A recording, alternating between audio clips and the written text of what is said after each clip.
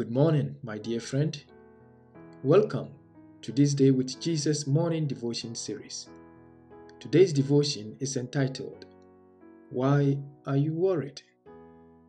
Let me walk you through a scenario. You've been having difficulty concentrating for some time now. Your focus has shifted, and you appear to be thinking excessively. You can't focus to read.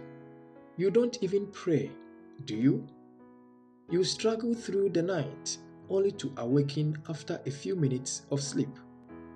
One day, someone confided in you that things aren't going well for you. Your sense of humor, laughter, and smile have all vanished from your countenance. Even the slightest remark gets you upset. In fact, you are agonizing with the feeling of anger and bitterness, as if something awful is about to happen to you. Fear appears to have cast its shadows around you. In all, you are worried. My question to you is, why are you worried? Life isn't fair, and every now and then we are confronted with the harsh reality of worrying circumstances. But no matter how difficult or stressful life is, the only way out is to face it head on.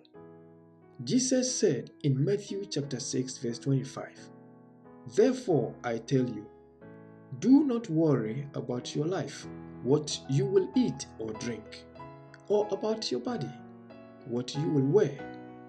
Is not life more than food, and the body more than clothes?" No matter what you are going through, Jesus urges you, do not worry. Worrying does not solve problems. Rather, it adds to them. It causes you to concentrate on yourself rather than on God. Jesus encourages each of us to be grateful for the gift of life and good health. If you allow God to handle whatever you have little or no control over, everything will be all right. Today, my message to you is, don't worry. Let us pray. Father in heaven, please help us in overcoming all of our worrying circumstances. In Jesus' name we pray. Amen.